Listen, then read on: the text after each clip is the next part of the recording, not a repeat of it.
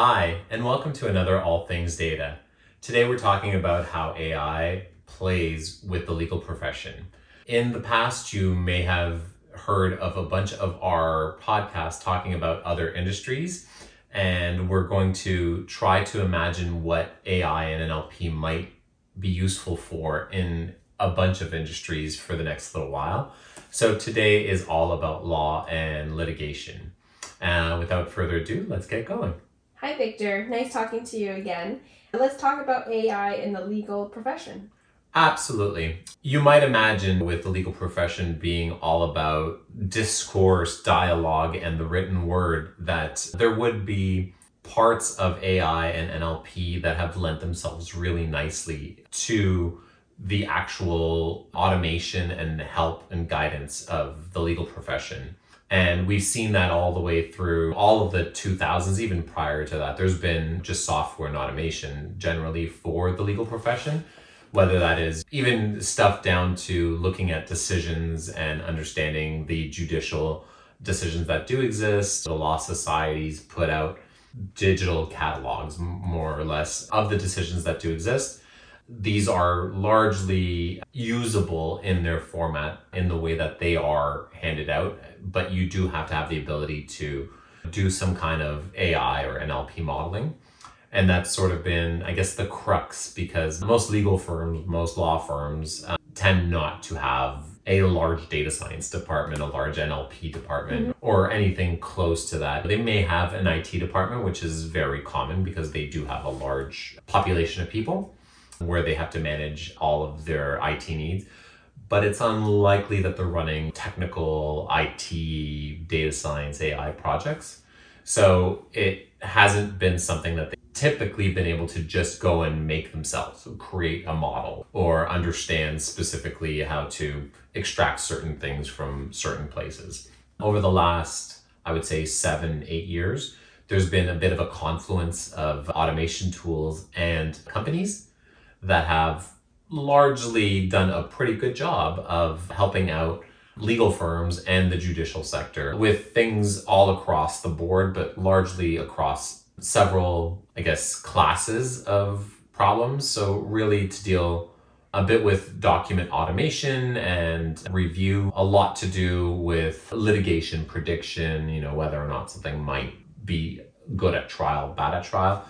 A lot with intellectual property, and then that kind of ties into a bit of legal research. So you have those broad topics that you largely have legal firms automating or getting help with software against. Let's see. Are lawyers seeing the risk to automation that other industries are currently experiencing? Oh, well, it's funny. I mean, there's so many jokes about lawyers that everybody tells, and it's kind of like, people like to poke fun at this very noble and very well paid profession. Not your typical, it's not going to be like a data entry job, and it's not going to be like, even if you think back to like cashiers, how they've been automated away, it's not low hanging fruit. They're making really critical decisions at key times, and they're interpreting things much more so than an AI or a model would readily do. Possible and even plausible that an AI could do some of these things. However, it's not generally within the realm of real possibility, just simply because the amount of data that you would need and the amount of historical data specifically that you would need about everything in the law to try to even get to a percentage of a really strong, good lawyer probably doesn't make any sense. And generally the way AI companies operate is when they're thinking of optimization or replacement of people, they start with low-hanging fruit, and they don't want to start with an incredibly high sticker price for whatever their offering is. I mean, if it was an offering that's replacing a data entry person who's possibly making, let's say, $60,000 a year, you can imagine going to a company and saying, oh, we can replace that person and our software runs 24 hours a day and it's $5,000 a month. Basically, it's the equivalent of that person, but there's no like people training. There's training of an AI model. and there's no downtime and there's no sick. And I mean, there's all these reasons why automation has sort of trumped labor for a while. That sort of calculus doesn't really exist for lawyers per se, because you're talking about billables at a very high rate generally versus automating something away in the chance that you would actually solve the problem that a lawyer will do. And so much of what a lawyer does is also opinion driven, as is the law, which means that you have to have almost like a gut feel opinion or an understanding of something that's larger than just of the facts. Very interesting. Yeah. In such a paper-heavy industry, how can AI make sense of their work? I mean, that really speaks to the crux of everything that 1000ml also does. But really, the problem that we alluded to much earlier today was that one of the classes of problems that they can actually affect or have a positive outcome with is around document automation, contract review. I mean, really like the reading of things, right? Mm-hmm. So you might imagine in document automation where legal counsel is in charge of either creating or verifying certain documents. If you have sort of a rule book, a playbook of sorts of the kind of things that are allowed or that are normal in your documents and your agreements and whatever kind of things you're doing, you can basically run an NLP model against real document versus what your playbook has and verify that things are, good, that they're in line, and only sort of surface the documents that don't appear that way. And you could do that across many documents. Even just the extraction and reading of documents for specific pieces of data in them. The understanding of these documents isn't just specific to all of the material that's in them. There is key pieces of information like commencement dates, like counterparties, like specific clauses, and you can extract and digitize those and then look to analyze them better. And then in terms of contracts, you can do a very similar thing. And you can also, by having a chain of command or chain of use or visibility throughout the whole thing, you can also see who's had their hands on the document, which helps you get to a place where you've seen all of the workflow that got you to that final contract. So you understand who wrote it, what template it came from, all this stuff. And that allows you basically to ensure that things weren't tampered with and things weren't really done in a malicious way, right? So yeah, I mean, generally you're going to have, let's say we'll paint the picture of a very large law firm. You're going to have obviously the high paid lawyers and then the people just beneath them, but at some level you end up having articling students and interns and paralegals, right? Those are generally the people that are doing a lot of this reading. They're reading the mass and the high volume of things, whereas, the high paid lawyers are probably just giving opinions on certain things they either don't have an understanding of or that caught their eye. So it's possible that you don't need such a large team of paralegals or articling students, but that may be part of your business, right? To do this work, and you could actually do it faster as well using automation. So that's generally, because it is a paper heavy thing and you want to read things and understand them, NLP and AI really fit nicely in this kind of workload. Is there a place for AI and automation to understand possible litigation outcomes? This is a sort of tricky one because there have been attempts at this. I think largely they've been attempts from academia. There are some companies who have also tried to do this commercially, and it's something that can happen because there is a lot about every decision. Like just about every legal decision that's been made, there's paperwork about it. And if you have access, you can get that paperwork and then start to understand what the justice or the judge was talking about. And you also understand a lot about the case itself. If you look at a decision, you're going to basically know the who, what, where, when, how, and why, right? And that's the purpose of it. And then laden within there, you're going to have a bunch of opinions from the judge. You'll also have facts and law, specific pieces of law or precedent or facts that just exist, right?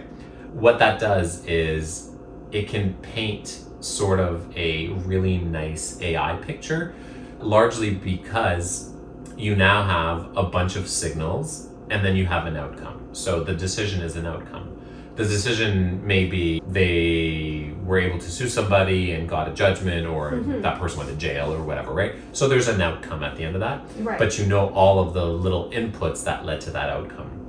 Given this is the trick and beauty of AI, given enough of these inputs and out, you can train a very rigorous model that's going to have a high degree of confidence at understanding what could be litigated, what should be litigated, and what you're going to have trouble litigating against.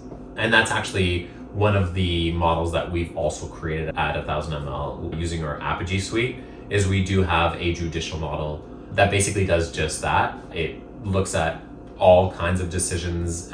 We've trained it specifically on immigration law right now. It looks at all kinds of decisions and it understands whether or not you should proceed with litigation on that matter. Yeah, very cool. We've actually augmented that really strongly, and we're starting to look to work with government ministries and departments of the government with this one. Yeah. All right. I can see that could be very useful and time savings as well. Exactly. Are patents and general IP law something that AI can affect? That's a really cool question. Well, back in the day, like 6 years ago, when I was working at a deep learning company called Deep Learning. At this company, we were asked whether or not we could do something in the realm of patent law, really to help with IP infringement and patent busters. Patent busters are people who look for patents that are either unused or that they can find sort of like a way to wedge in, and they'll either write a new patent on top of that and sort of like corner the market, or they'll look for the unused patents and either buy them or figure a way to use the IP. Because the IP is, I mean, if you have a patent and you have IP that's really protectable, you're in a place where you should have a large advantage in business, right? So they came to us and asked us to do some work on that. We actually explored it, and we definitely found that there was the ability to do a lot in the world of research, but also in the world of exploratory intellectual property work, really. So without really even doing a large undertaking around NLP and AI, we were able to come out with pretty good results, basically using decision tree logic of sorts. Having the signals that we had, which were a bunch of patents about a specific subject, that's how we started, really meant that had we taken a little bit more time beyond just the exploration of that data, and had we thought to model it, we would have very likely come out with really good results for the legal research and IP discovery kind of stuff. I haven't necessarily seen a company that is doing this en masse or at scale, but I've spoken to people in the legal profession who say that they do have systems for this. Oh, wow. And also on the other side, the patent offices, they have a version of software for this, but of course the legal firms, not being a government entity and having a lot more money to spend, have better software. It's generally more novel and more up-to-date AI and NLP at a legal firm than it would be at a government ministry, which means that these legal firms are very good at what they do, not only because they're the best lawyers, but they also have the money to spend on the best software. Yeah. That's great. This is amazing. I have a better understanding of how AI will work in the legal industry. It's nuts how we don't always understand or comprehend or can relate to how AI can affect or change. And a lot of people see AI as this thing, like if you're much older, you see it like the Terminator or something like that. And realistically, like, we'd love to say that AI is amazing at a bunch of things, and there's amazing AI, and there is really great artificial intelligence that exists.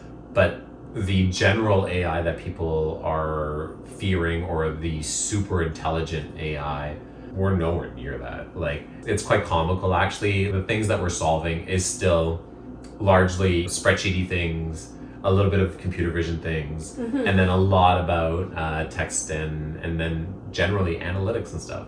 If you can count it, you can probably do stuff about it. If you can understand writing and language, you can do stuff about it.